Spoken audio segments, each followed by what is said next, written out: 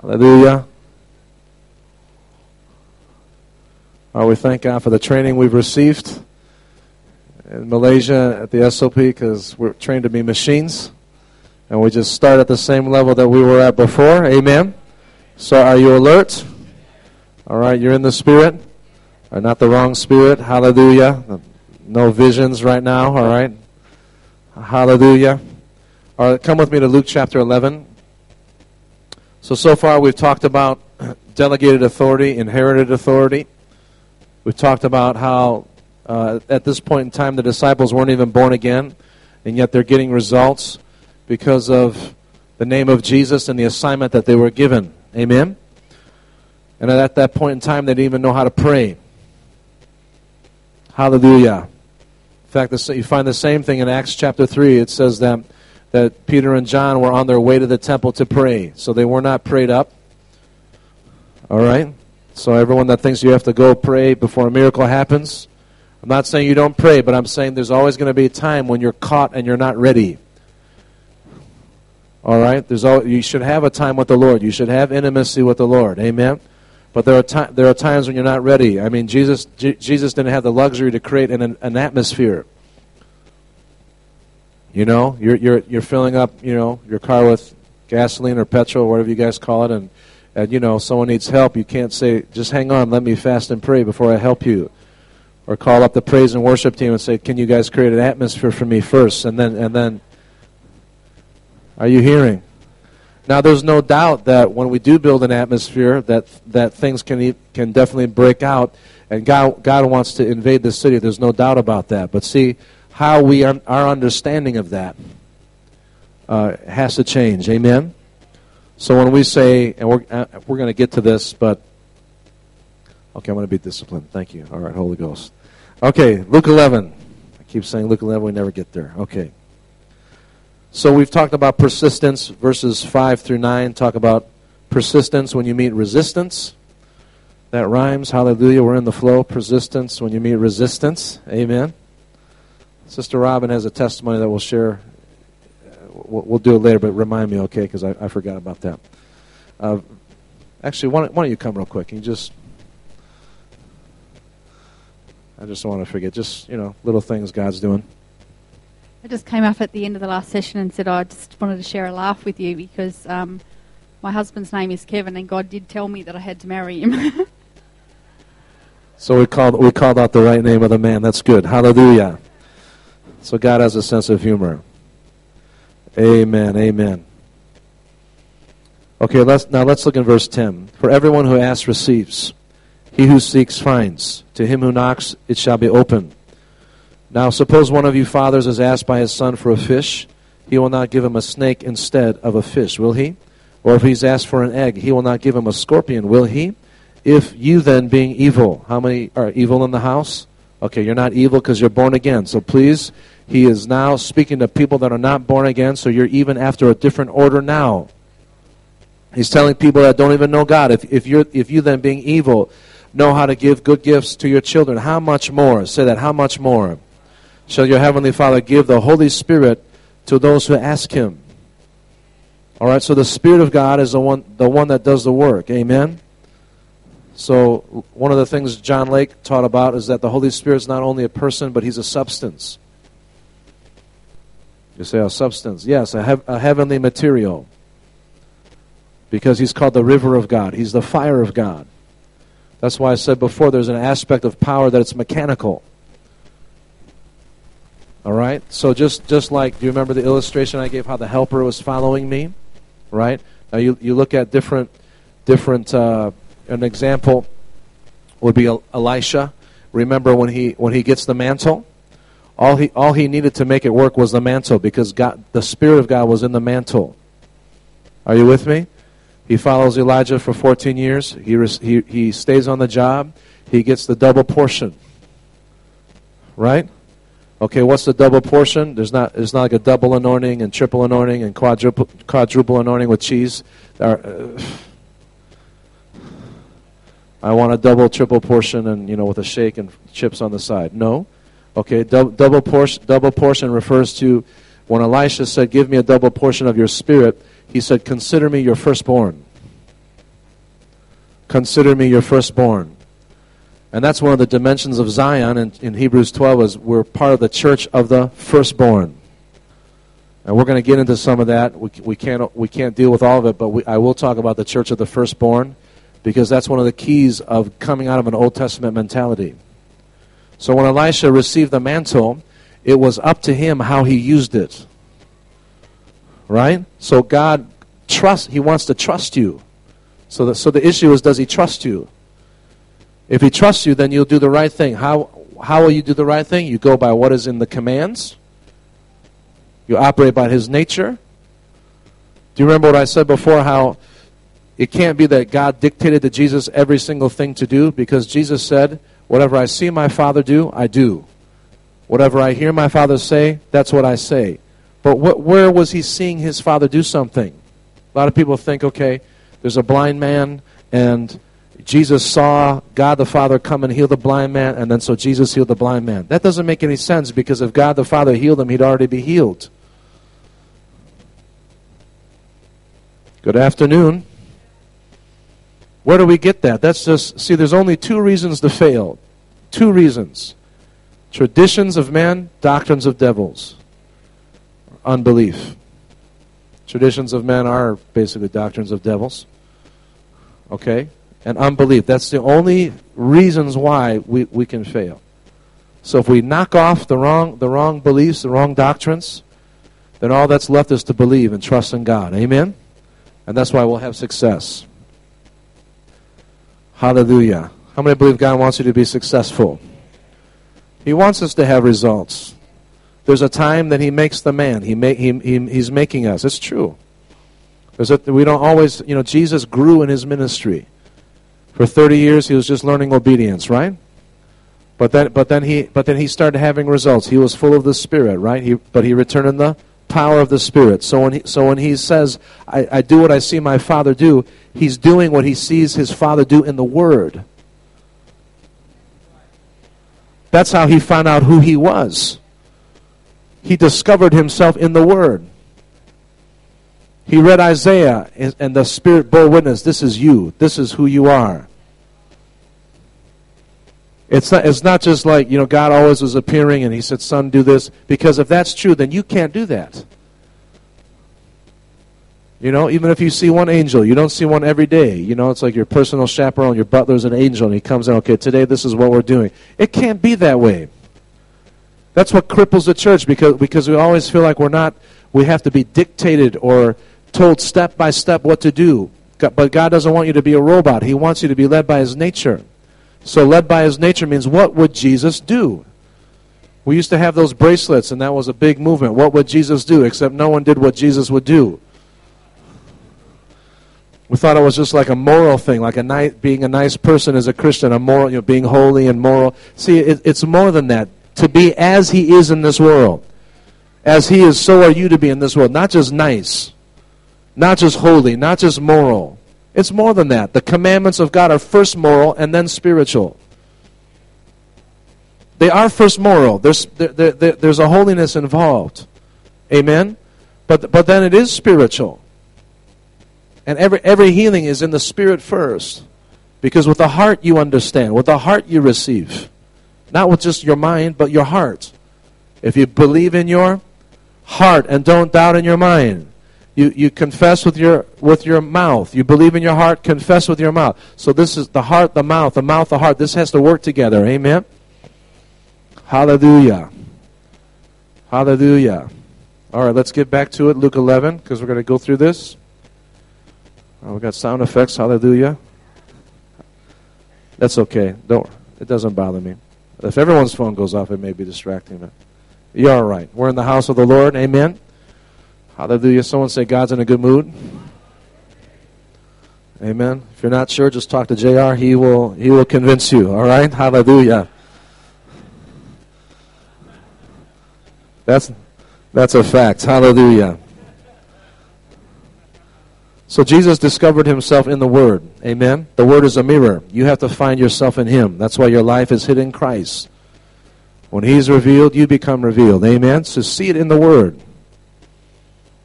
Okay? Verse 14, he was casting out a demon, and it was dumb. All devils are. That was a joke. They have to be dumb to rebel against God. Okay, but this is meaning mute. It was dumb. It came about that when the demon had gone out, the dumb man spoke, and multitudes marveled. But some of them said, he cast out demons by Beelzebul, the ruler of demons. And others, to test him, were demanding of him a sign from heaven. And he knew their thoughts, and said to them, any kingdom divided against itself is laid waste, and a house divided against itself falls, or cannot stand, it says in the King James. If Satan also is divided against himself, how shall his kingdom stand? For you say, I cast out demons by Beelzebul. So this tells us there's some kind of organization in the devil's camp, right? I'm not saying he's totally organized, because he who's deceiving the world is also deceived. Right? But there's an army there. Verse 19, if I by Beelzebul cast out demons, whom do your sons cast them out by? Consequently, they shall be your judges. But if I cast out demons by the finger of God, then the kingdom of God has come upon you. The finger of God is the Spirit of God. Amen? And so the concept is, God expects you to use His Spirit. I was talking about the mantle not too long ago. Elisha used the mantle.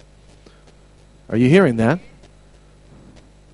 You said, but I thought God uses me. He does, but He gives you equipment. He gives you things that He expects you to operate in. Right? It's like if I'm a policeman, I have a badge. And that's my authority. Right? And if you don't honor my authority, I have something called a gun, which you will respect my gun. Right? So don't park here. I don't have to listen to you. Don't park here. It's like, that's how devils are. Your badge is who you are as a son of God. That's your authority. Amen? The gun is the Holy Ghost. Are you hearing that? That's the authority. That's the mechanical aspect. But what happens is, you can abuse that mechanicalness or power, if you want to say it that way. That's why there's been so many revivals that have been messed up. Because people don't understand how it works. That's why the teaching on the Word and the Spirit are so important, because the last day revival is a revival of the Word and the Spirit. So we want to see the miracles break out, but we need this kind of teaching first, because when it hits, we can't mess it up again. Amen? Hallelujah. So we need this. Amen? So just be patient. Let your heart be full of expectation, but allow the Spirit of God to lay this well in you so that we don't mess up what He's giving us. Because we're the finishing generation. Amen? We have to finish well. We have to handle this right. Hallelujah. So God's been waiting for you. I said God's been waiting for you. He's waiting to entrust this to you. That's why this is very important. Hallelujah. So Jesus says that He equates casting out devils with the kingdom of God coming. See, the message is what He did. It's not just what He said, it's what He did. This is where the church has fallen short. We have a lot of words, but we have to demonstrate power. All right? Demonstrating power. Let's read on. It's not only power, you understand? See, healing is just 1/3 of what He did. It's not everything.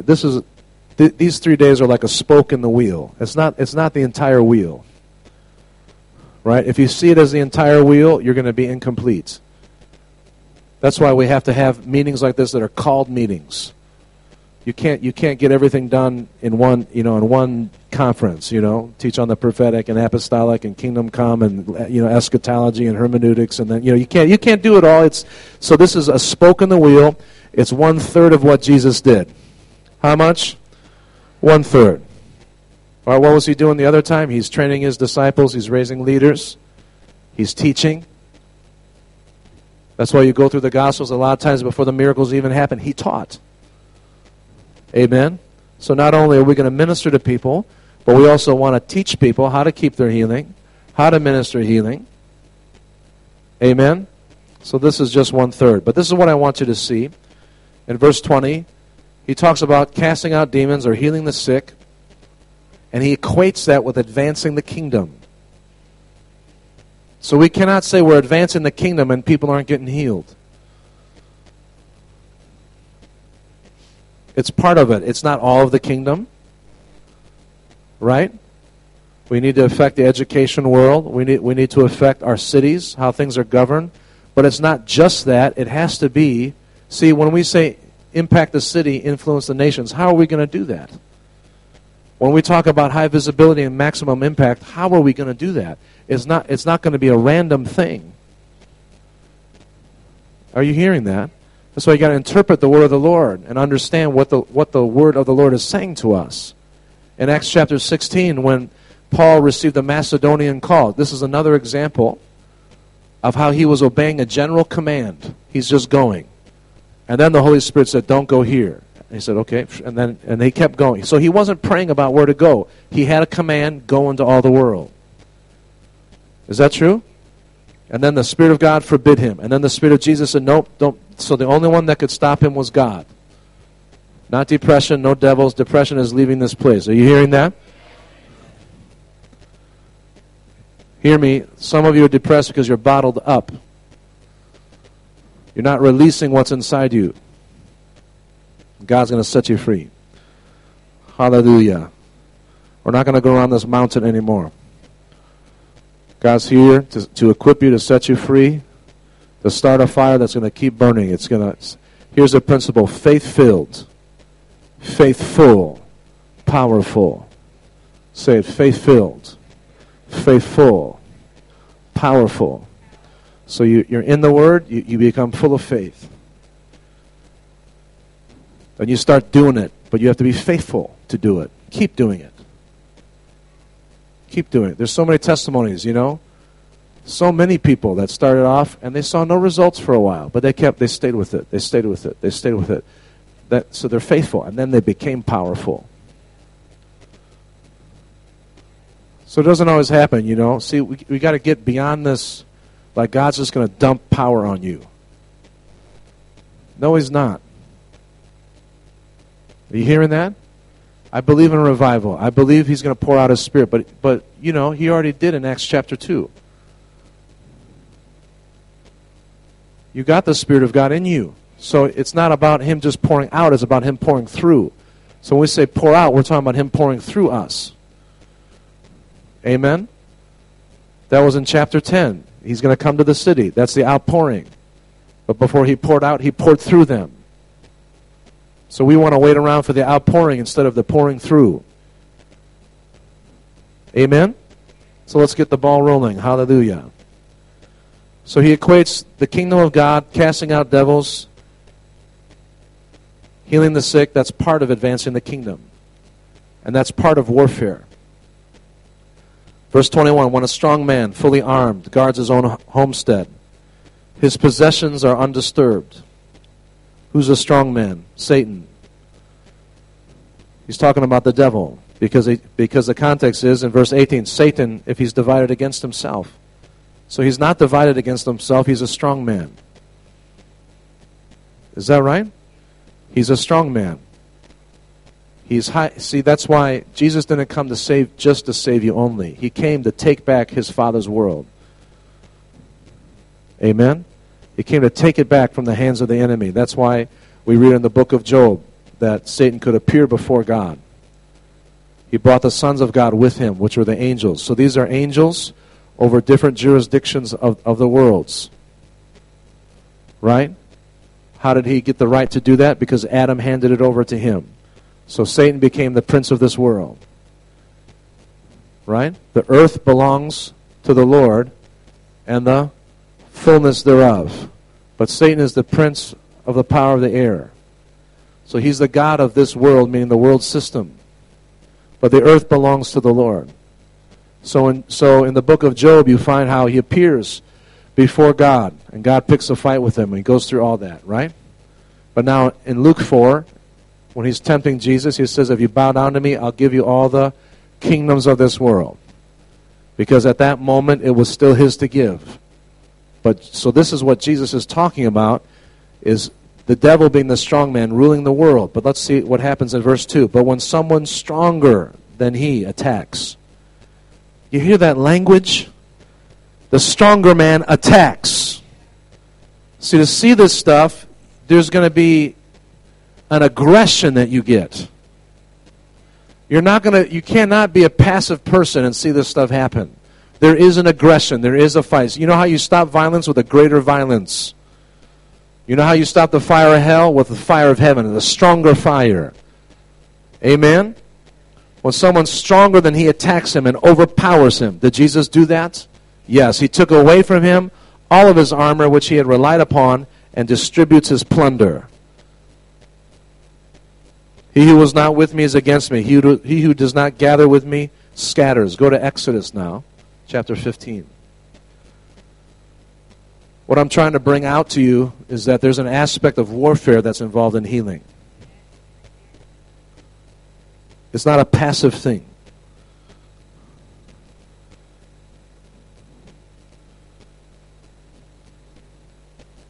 How many have seen the movie Braveheart? You remember that old movie? I'm glad I'm not the only sinner here. All right. All right. Any movie that has, do you remember when the two armies are facing each other? And it's the Scots against the British, right? And they're squaring off. They're not fighting it, but they're giving war cries. Ah! They're going like that, and the other side's ah! Now, can you imagine if that's all they did? Ah! I'm going to kill you. No, I'm going to kill you. No, I'm going to beat you up. No, I'm going to beat you. Like kids in a playground. Say, What am I saying? I'm saying that the battle cry is all the preparation work in the Spirit. That's your prophecy. That's your intercession. That's your prayer. But until you engage the enemy, you're not doing warfare. You're just threatening him. At some point, you actually got to go out and do this. I'm not saying we shouldn't prepare things. I'm not saying that there's not an aspect that we change things and push things in the spirit realm. But if that happens, then at some point, what you pushed out, it should affect the natural realm. Otherwise, we're going to get spooky and weird. Come on.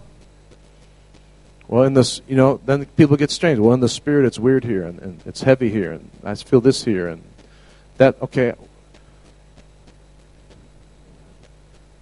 I believe in spiritual environments. Amen? There are definitely different spirits that are over different areas, but at the end of the day, you are seated with him in heavenly places. Far above all principalities, all powers, all thrones, all dominions. So how can you talk to me about open heavens if you don't understand what that means? Open heavens, we should mean the spiritual atmosphere of a city or a place. We're not talking about the spiritual atmosphere in our lives. Because the heavens cannot be shut to you as a child of God. If the heavens are shut in your city, it's all right because you're already on the inside. Otherwise, you're going to have this wrong perspective of God. We got to, we'll use words, press into God. Okay, what does that mean? Push, press. There is a pushing and there is a pressing. However, if you don't understand that you're already in the Holy of Holies with him, see, it's outer court, inner court, Holy of Holies. That's man's perspective. God's perspective is Holy of Holies, inner court, outer court. Where are you at? Holy of Holies with him, seated with him in the heavenly places. Ephesians 1 verse 3, right? You're seated with him where? In the heavenly places. That's where you're at, in the spirit. In the natural you're here, but in the spirit you're there. So you're in two places at once. Right? They've actually proven that in physics. The duality theory, it's real. Science is proving the Bible. Where you can actually, something can exist in two dimensions at once. So in the spirit, you're with him. But in the natural, you're here. What happens is the devil will trick us if we don't know the word, and we think that we are subject to what's happening here. So we got to press into God because there's all these devils in the way, and there's all kinds of stuff pushing you out. That's not true because 24/7 you have access to the Father. Through the blood of the Lamb, through the name of Jesus, you can come boldly to the throne of grace anywhere, anytime, at any moment, and have access to God your Father. Oh, I said you have access to God your Father. I don't care what's going on in your environment. I don't care what witchcraft is there. I don't care what person's flying on a broom or what incantation they're doing or whatever. I'm not saying they're not demons, but what I'm saying is you have authority over that, and you're seated with Him in heavenly places.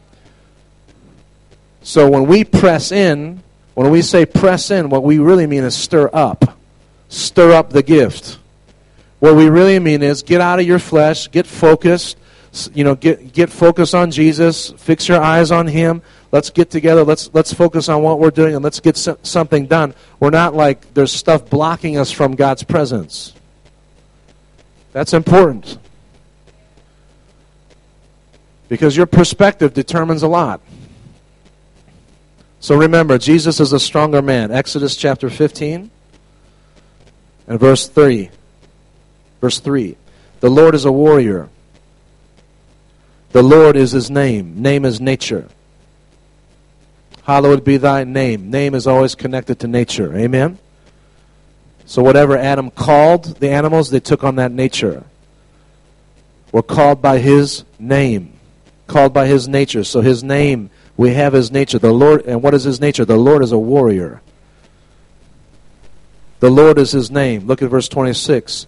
If you'll give earnest heed to the voice of the Lord your God and do what is right in His sight, and give ear to His commandments and keep all His statutes, I'll put none of the diseases on which I have put on the Egyptians, for I, the Lord, am your healer. So before He was a healer, He was a warrior. Listen to me. Everything Jesus did was an act of war. Everything He did. He methodically, systematically came to do war. Everything He did was an act of war. When He healed the sick, He's doing warfare. You waving a banner around is not warfare. Sorry. I don't mean to be mean, but I get really stirred up when I talk about this because I'm tired of seeing the two armies just shout at each other. I want to see some blood. I want to see some battle. I want to see, come on, let's do this thing. I'm going to get you. I'm going to get you. I'm telling you, I'm going to beat you. No, I'm going to beat you up. I mean, can you imagine this is what the church has been doing for 2,000 years? Oh, Lord. Someone say, not anymore. Amen. We're going to do this thing. God's on our side. He's called the Lord of hosts. He's a God of warriors. Amen. So there are different, don't get me wrong, there are different aspects of warfare. There's spiritual warfare, but spiritual warfare is also healing because you are dealing with stuff on the ground and you're setting people free.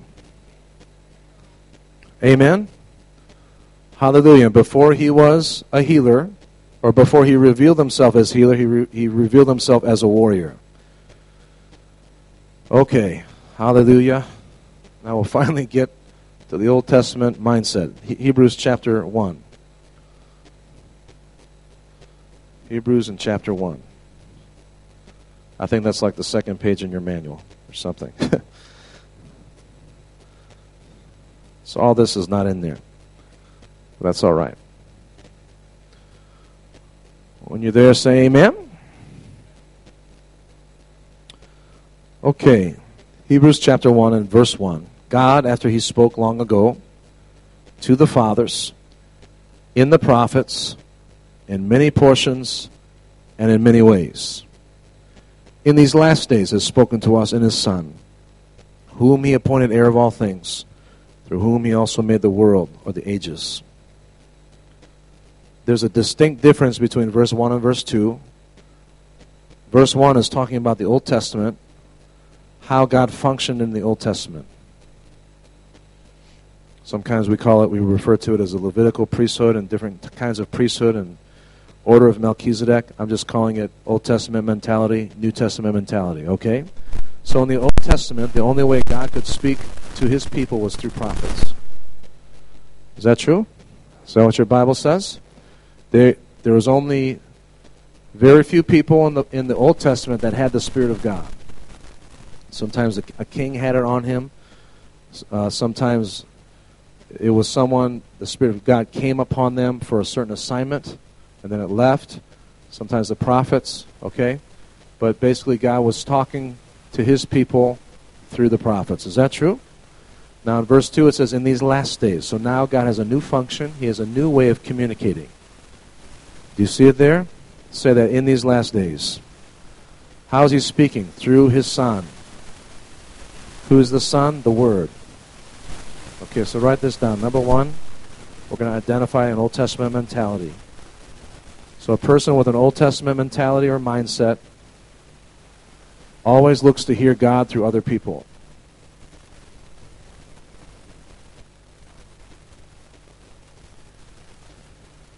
They're always looking for God to speak to them through other people. Now, will God speak to us through other people? Yes. That's why we need the fivefold ministry. We need pastors and people who are shepherding us and looking over our souls and feeding us. That's why a lot of times you don't see the true church today, because there's too few true shepherds. True shepherds feed the flock with true knowledge and wisdom and the Word of God. Amen? So we shouldn't complain about it. We should become what is right. Like I said, you should never fight against those that are trying to lead. Pray for them. Amen? Be a strength to them. Don't be like Peter, who jumped out of the boat and, he walked on the water because he had a revelation. He left all his brothers sitting there. What did Jesus do? After Peter began to sink, he picked them up like a little kitty cat and put them back in the boat. So we're going to the other side. Hallelujah. So God doesn't give us revelation so we can abandon each other because we're holier than thou. No. That has to end. Amen? That's an old charismatic mentality. However, an Old Testament mentality is always looking for God to speak to them through someone else. So they come to a conference for a prophecy because they're never confident that they're hearing God on their own. Look, if you never get another prophecy, it's all right. I'll say it again. If you never get another personal prophecy, it's okay, because you have 66 books to tell you what to do. Not only that, you have the Holy Spirit who bears witness with your spirit. So prophecy, God will send prophetic words to us when we need it. Not because we look for it and we're always trying to figure out what to do. That's why we have to get out of that mentality. You're a son of God. Amen? You have an assignment. So there are prophets in the New Testament, but they function differently. They should confirm what God is saying. You're not supposed to be led by prophets. You're supposed to be led by the Spirit, led by the Word of God. Amen? All right, number two, the Old Covenant mindset tries to earn the blessings. Tries to deserve the healings. All right, so there's a striving there. All of us know we're in the New Testament, but sometimes there are just little things in our mindset that we don't realize we're carrying. You know what I'm saying? And that actually is what holds you back. When you never feel like you're accepted by God. How can you believe God's going to use you if you're not even sure if He loves you or not? He's happy today, He's sad tomorrow, He loves me not. You can't live that way. God doesn't want you to live that way. He wants you to know that you're accepted by Him. You hearing that? Okay. God is pleased with you. You said, no, He can't be. I'm doing, okay. I didn't say He's pleased with what you're doing. I said He's pleased with you. He's pleased with you. Do you understand? This is my beloved Son in whom I'm well pleased. Is Christ in you? Or then He's pleased with you. In that sense, you have that. Now, He doesn't want you to do the things that are inaccurate. All right, so the Old Covenant mindset always tries to earn and deserve the blessings, the deliverances, instead of believing it comes through grace. All right, grace is unmerited favor. Old Covenant mindset, you're going to think like, this happened because I didn't fast enough. I didn't pray enough. This happened because, why must it always be you? You know what I'm saying? Something goes wrong. You say, what did I do wrong? Why is it always you? Why can't it just be the devil? Why can't it be because we're living in a fallen world? You understand what I'm saying? See, the enemy he'll try to ensnare us and get us into this place of thinking it's all based on what you do instead of what He has done, what Jesus has done. So we're not standing on our own righteousness. We're standing on His righteousness. That's why you have to remember, Jesus is your worthiness. Jesus is your worthiness. Hallelujah. Go to 2 Corinthians chapter 3. See, what happens is when we're not living accurately, our conscience will convict us. But do you realize not even the Holy Spirit convicts you anymore? It's your conscience that convicts you. Holy Spirit convicts the world of sin and righteousness and judgment. Is that what he said? The prince of this world is judged. Okay, so is God judging Australia? Is He judging America? Okay. A man receives the judgment of his God. What do I mean? If the devil's your God, you're receiving that judgment because he's already judged. If you're living in Egypt, that has been judged. But if you're in Dothan, you're protected. So a man receives the judgment of his God. It's not like Jesus is sending the storm. You know, I always make the joke that God's arms, must be short because He can only hit, Louisiana. He can't reach up and get Chicago. Like Louisiana is the only place with sin. We have this strange doctrine. Are you here? He came to save the world. He didn't come to judge the world. Is there going to be judgment one day? Yes, there is. But how can He judge everything if we're here? So we're going to be the salt that preserves the world. Now, the whole world is in a state of sowing and reaping. If you sow to the flesh, you're going to reap corruption. So all kinds of things are breaking out. But see, again, you can't mix up what God is doing with what the devil's doing. That's why God said to Satan, have you considered my servant Job? And then Satan said, stretch forth your hand and touch him. And God said, hey, don't confuse yourself, devil. I'm God, you're devil, that's your work. You do that stuff. I don't send sickness on people. I don't do that to people. So do you realize if you say that God's trying to teach you through your sickness, in effect you're saying the Holy Spirit is the spirit of infirmity? That's exactly what you're saying because He's the teacher. So Holy Spirit is your teacher. If you say the sickness is teaching you, you're saying that is the function of the Holy Spirit. How dangerous is that? Well, He's teaching me through my sickness. No, He's not. That's not true. How can that be true? Would you do that to your child? Oh, I love you so much, honey. Here's cancer. I want to teach you to be humble. What kind of God do you think He is? It's not true. That's why if the devil can convince you he's not good, that he has this other side, God is good and evil. He's both sides. I'm telling you, this is the devil. We're under attack. That's why we have to become strong. Amen. I've lost people I'm close to because I didn't understand this, and sometimes even you fight, you still go through battles. So don't receive any condemnation whatsoever. I'm not putting condemnation on you. I'm telling you, we have to be clear who our Father is. We have to be clear. He's for us. He's not against us. The blood of Jesus is speaking for us, not against us. Even if you're wrong, He loves you the same whether you're in church or not in church. I know that's hard for us. Like, oh no, it's not true. Yes, He loves you the same. Doesn't mean He's pleased with it. It doesn't mean that He's happy with what you're doing. But He loves you the same. There's nothing you can do to make God hate you. There's nothing you can do to make Him not love you or not extend Himself to you. That's why you have to kill this Old Testament mindset.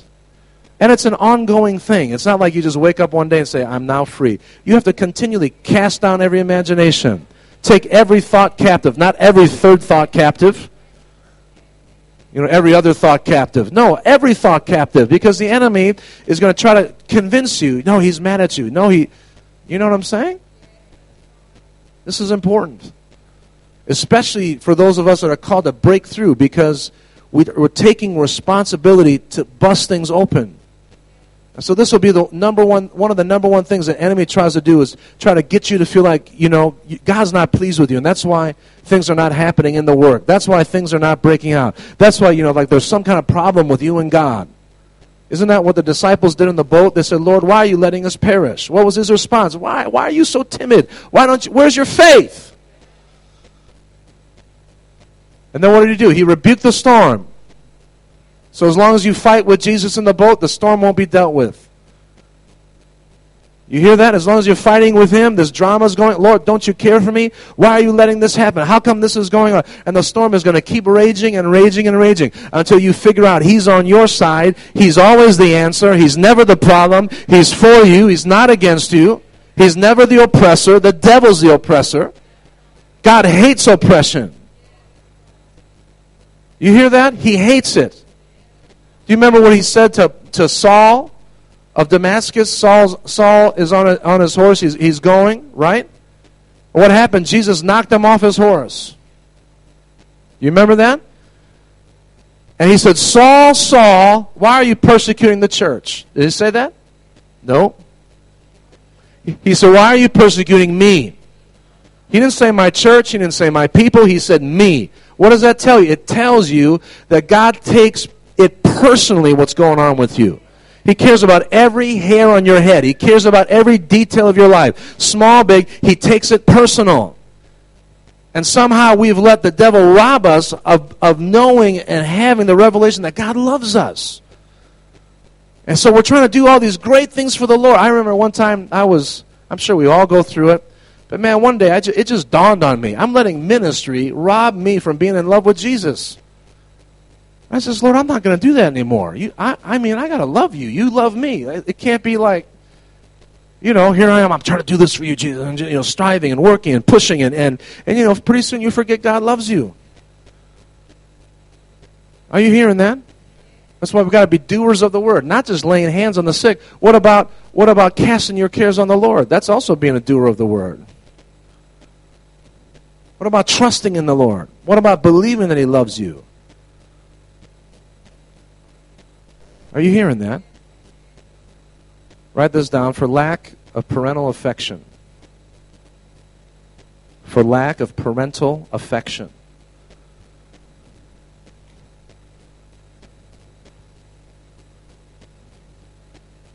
Our need for acceptance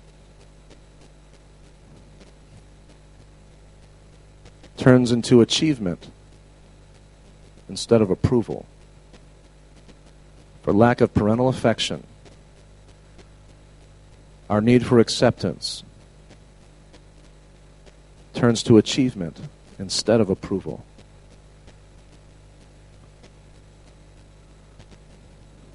That means all of us, no matter how good our parents were, if you had parents, if you didn't have parents, if they're Christian, if they're not Christian, there's something all of us missed.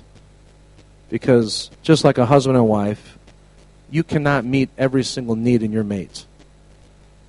You cannot make your mate happy in every area because there's some things that are only reserved for God. Right? So God has created us with a need for acceptance. That's why we are accepted in Jesus. You're accepted by God because you're in Jesus. Do you hear that? You're accepted by God because you're in Jesus. But when you don't let that, when you're not rooted in love, then instead of feeling that acceptance, you'll start to try to achieve. I remember Papa John that prophesied once that the number one killer of ministry will be achievement, spirit. People trying to achieve. Who's got the most churches? Who's got the most souls? Who got the most many people healed? Who got, why do they think that way? Because they're not set in their identity. That's why we don't have to compete with each other. My brothers are here. These guys can all preach just as good as me, if not better. And I'm serious. We all have different graces, and there's no competition among us because we're secure in who we are. We all bring something different to the table. My Father loves me. My Father loves them. There's no competition. But see, when we don't allow the love of God to saturate our hearts and become really secure in that, what happens is we'll try to achieve. We'll try to accomplish things out of a wrong motive. You're doing it because you're supposed to do it. You're doing it because it's a command instead of knowing, man, God loves you. God, you're accepted by Him. Are you hearing that? So you know how many people are successful in the world, but inside, they're not happy. They're not. I'm talking about even ministers, even The most famous preachers can be this way. They've achieved so much, but there's an emptiness inside. That's why God wants you to learn how to rest in Him and be accepted in Him. And it's a conscious choice. It's a conscious thing you have to renew your mind to, because it's not easy, because our that sin nature will try to pull you back in that self-righteous mode. See, if you use sin against yourself, you're self-righteous. If you punish yourself for your mistakes, you're on the devil's side. You're self-righteous, because he's the accuser of the brethren. He doesn't accuse you to God anymore because Jesus has cleansed the heavens. He can't appear before God anymore. Instead of him accusing you, the spirit of prophecy is there. Jesus is testifying in the heavens about you, about me, and all of his thoughts are good and not for evil for us. And every thought of his just for one of us is more than the sands of the sea, and they're all good thoughts. Man, that's awesome. That encourages me. Hallelujah. But see, that's got to lay hold of you. You got to actually, it's got to get from your head to your heart. It's actually already in your heart and needs to actually get into your head, because it's already done on the inside. Your mind just didn't know it, but that's what you signed up for when you're born again. You didn't know that happened. So now you're steadily finding out what's already been done. Are you hearing that? So that thing, if you don't receive that, you'll try to achieve. And then you look for man to approve you. That's the pattern. But when you receive the love of God, you'll still achieve, but it's going to be out of a rest. That's why Paul said, I labored more abundantly than all these other apostles, but he's doing it out of rest. That's why I don't want you to misunderstand me. There is an aggression, there is a violence, there's an aggressiveness that happens, but that's on the outside. Inside, you're restful. He's still the Savior. Amen. He's still Lord. He's still the healer. So your job is to be obedient. That's my job. Nothing more. You be obedient. Leave the results to God. Amen. Your job is to believe. Your job is to obey. 2 Corinthians chapter 3, verse 4. Such confidence we have through Christ towards God. God wants you to be confident. He wants you to be confident in his love for you. He wants you to be confident in the grace that you have in him. You hearing that? Someone say confidence. You know when you're most anointed? When you act like it. That's why sometimes you got to fake it till you make it. Just act like it. Start acting like it. Start walking like it. I'm serious. Let it sink in. This confidence we have through Christ towards God, not that we're adequate in ourselves. Are we adequate in ourselves? No, this is not us. This is God. We can't heal the sick, can we? Not by ourselves. Right? So it's really not about you or me, is it? That kind of takes the pressure off, doesn't it? Right? But if you're thinking, I got to do this, I got to achieve, you're not resting in him. You're not understanding. You are joined to the Lord. He that's joined to the Lord is one spirit with the Lord. Amen. Christ in you, the hope of glory. Not that we're adequate in ourselves to consider anything as coming from ourselves, but our adequacy is from God, who made us as servants of a new covenant, not of the letter, but of the Spirit. For the letter kills, but the Spirit gives life. In the Amplified Version, it says that God has made us able, he's made us adequate dispensers of his Spirit. You hear that? A dispenser of the Spirit of God. Oh, man. Think of the implications of that. So you are to dispense life. Are you hearing that? That's why you got to learn to live out of your spirit, and that's why we've been trained as well to not be, we don't get drained. Like it's not going to drain me to pray for you. Because it's not me, it's the Spirit. It's the life. That's why as we capture this, all these guys have the Spirit of God. We're just learning. See, okay, I was in the gym the other day. You guys know what a squat is? I could squat like this, about 500 pounds on my back. Go all the way down. Now, I've got the same leg muscles you have. I mean, not the same kind, right? The difference is I've developed my leg muscles, and I've worked at it, and I've trained myself, and I can do that. I have that strength. Now, you have the same muscles. You have the same capacity. We're sons of God. But we see people that are graced differently because that's the maturity they have in those areas. That's why God puts us together. Iron sharpens iron, and we're all growing up into Him. So I need what you have, you need what I have, and we're maturing. But so you have to understand that, because if you don't, then you're going to think in terms of, well, that's their gift, that's not my gift. But see, Jesus didn't operate in gifts.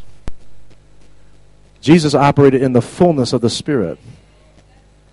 So the gifts of the Spirit are kind of like the spare tire on your car. Right? How many are looking forward to using your spare tire when you get home today? You know, that's like a last resort, right? So what and I don't want to say it in a wrong way, but those gifts are for where you lack.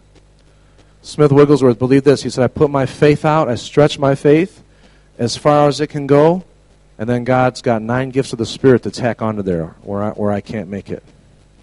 So as we're growing up into Him, we're moving in gifts. But what are we going to do? We're going to get more and more mature.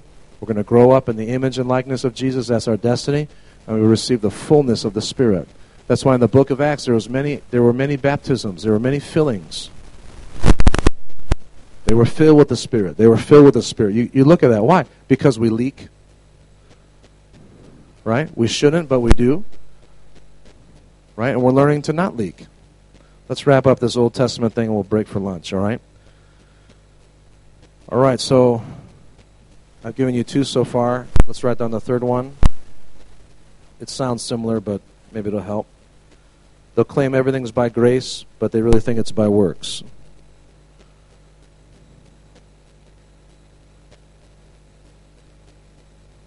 So that's a mentality that says, if I do this, God will do that.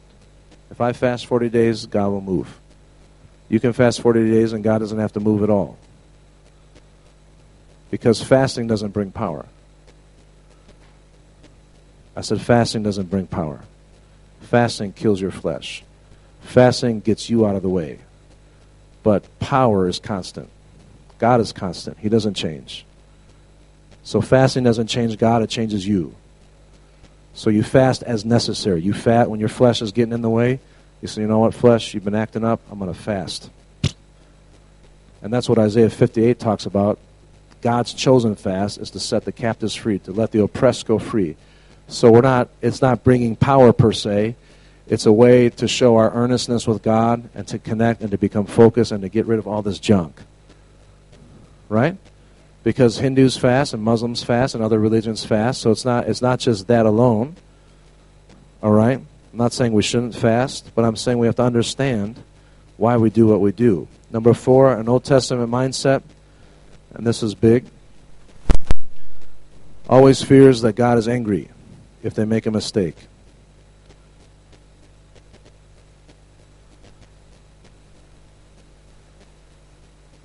Or there's a fear. It fears God's anger. Now we should have the fear of the Lord. That's a reverence towards God. Amen? Let me show you a very interesting verse. And I'm going to wrap up with these concepts here. How do I want to do this? It's like 4 scriptures I want to tie together so you can see it. Let's go to Hebrews 12 first.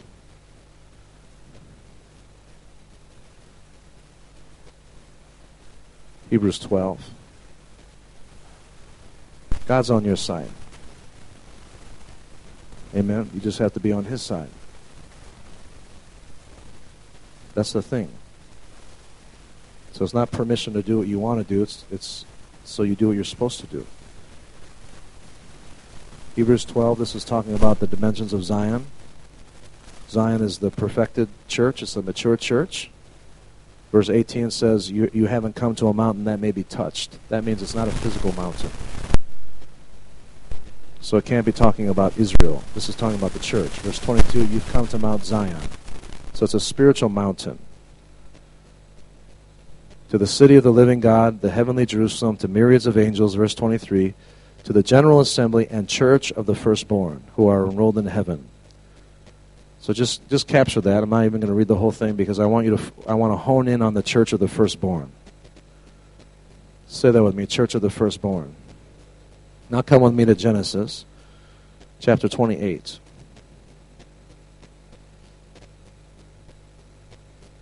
This is when Jacob steals the blessing, which could not be taken back. Isn't that interesting? So Jacob was the secondborn, but he received the blessing of the firstborn. The Bible says that you and I, because we're in him, are part of the church of the firstborn. But whether you experience that reality or not depends on your maturity. Someone say, okay. Genesis 28.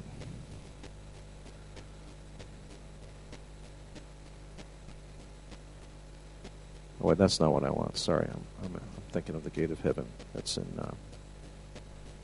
27, isn't it? Yeah.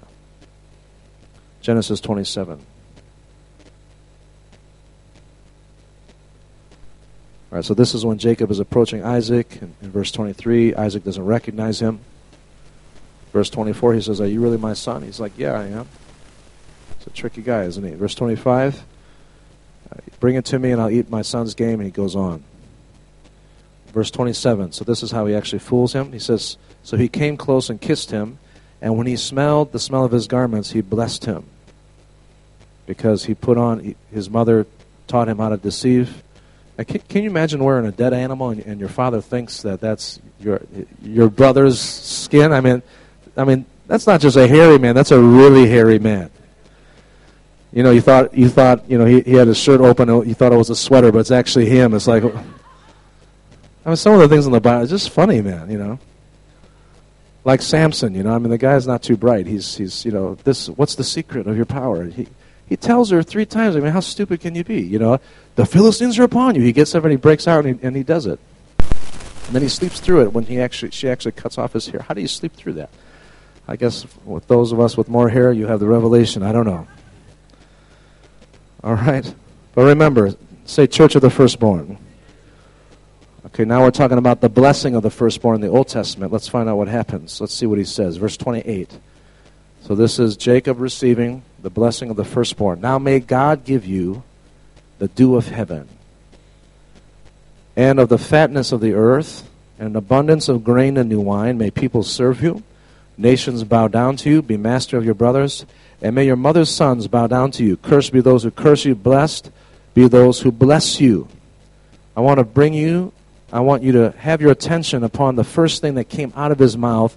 The Lord give you the dew of heaven. The dew of heaven. Say that with me, the dew of heaven.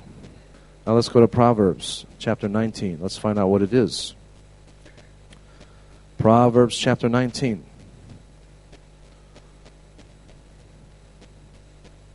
What is this dew of heaven?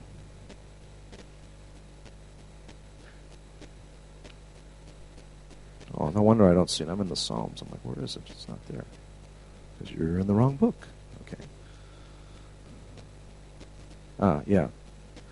Proverbs 19, verse 12. So the blessing of the firstborn has to do with the dew of heaven. Are you with me? Okay, look at verse 12. The king's wrath is like the roaring of a lion, but his favor is like dew on the grass. So what is the dew of heaven? What is the blessing of the firstborn? The favor of God.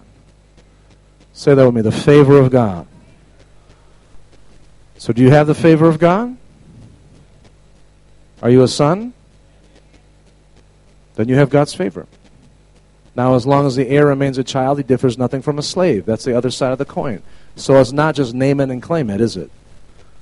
I'm a car. Hallelujah. I'm a car. Praise the Lord. I'm a car. No, you're not.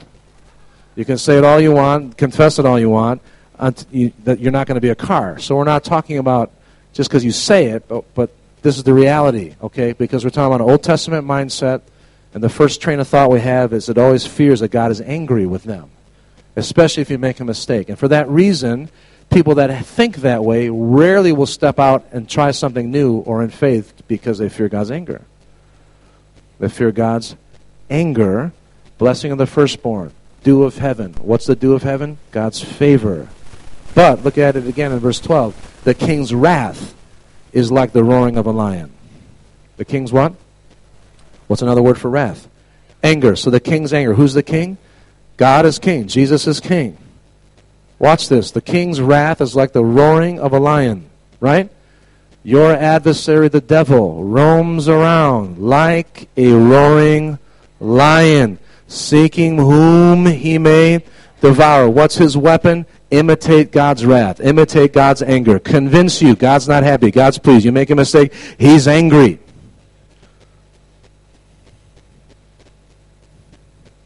So you can never break out because as soon as you the axe is always ready to fall on you. The lightning bolt is always ready to strike you. So we have the wrong kind of fear of God. Some people are just totally hopeless. They think they can go to the King of Kings and slap him on his back and say, "Good day, mate. How you doing?" And just all this. No, it's not like that. He's the King of Kings. You don't just, well, I'm in, I told people, they were sitting around, they had their feet up on the chairs and, their, socks off, and they're just laying around and eating food. I said, this is not your house, this is God's house. So there's a protocol, right? There's an honor that we have for God. But we have access to Him. He's our Father, amen? And the enemy, if we have an old covenant mindset, he'll work overtime on you to try to make you feel like God's angry with you. What is he doing? He's imitating the wrath of the king, but his favor is like the dew. Amen?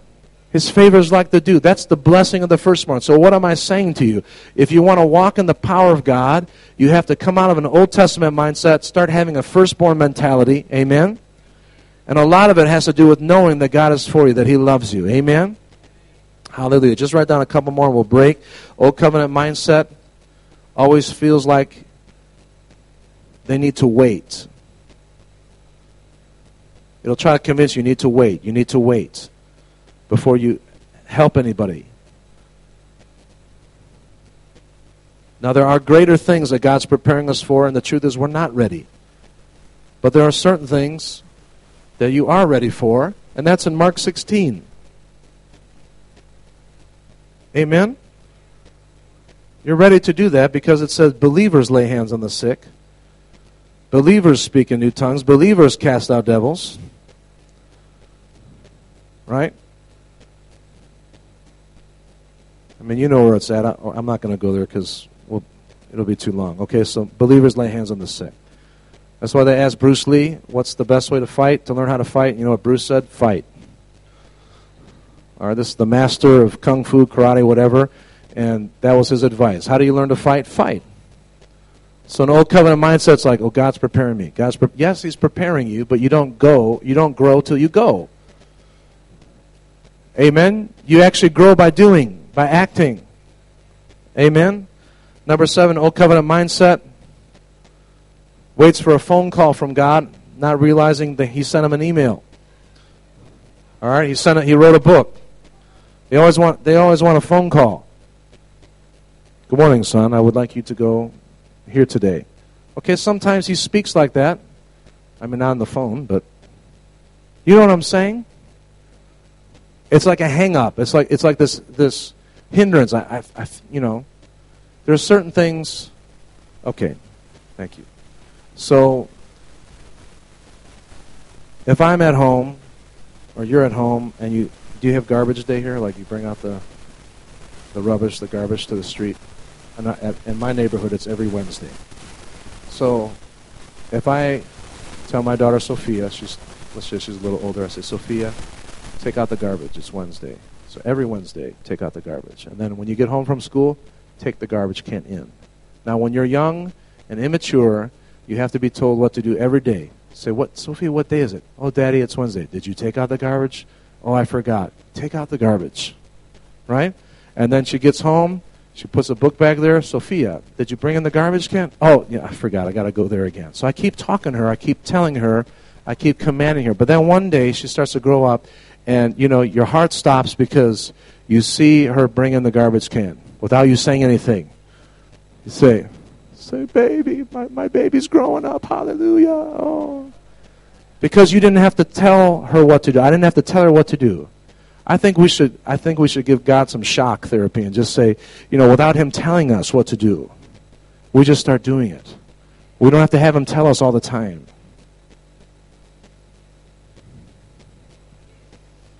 I think we'd be shocked if the Lord answered some of our prayer and he appeared and said, Lord, appear to me. Lord, speak to me.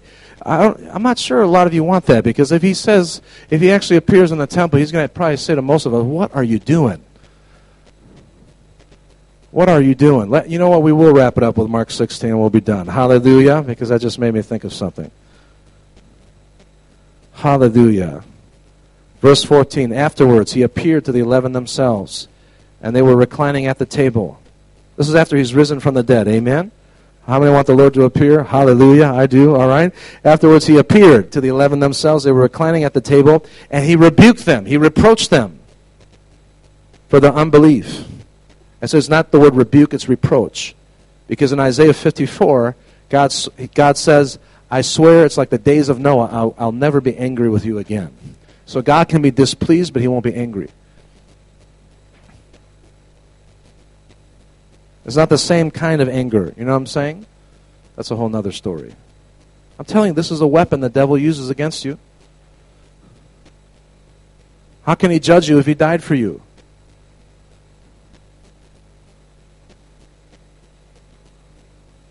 All right, that's a whole other deal.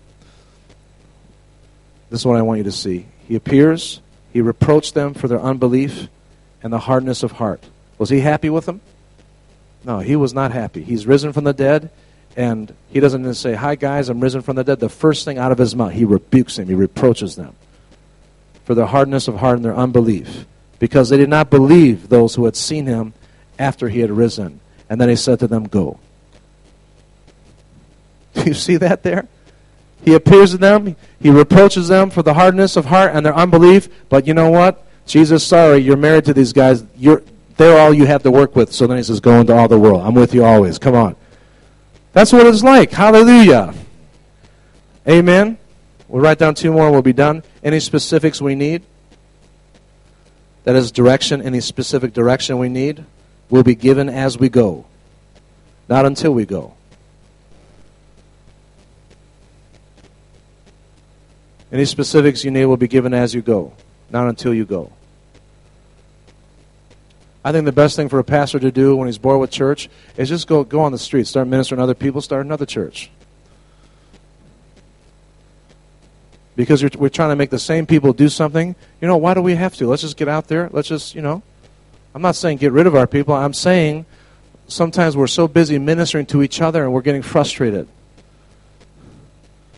Hallelujah. Kick the eaglets out of the nest. Let's stretch ourselves. Let's go do something. Amen.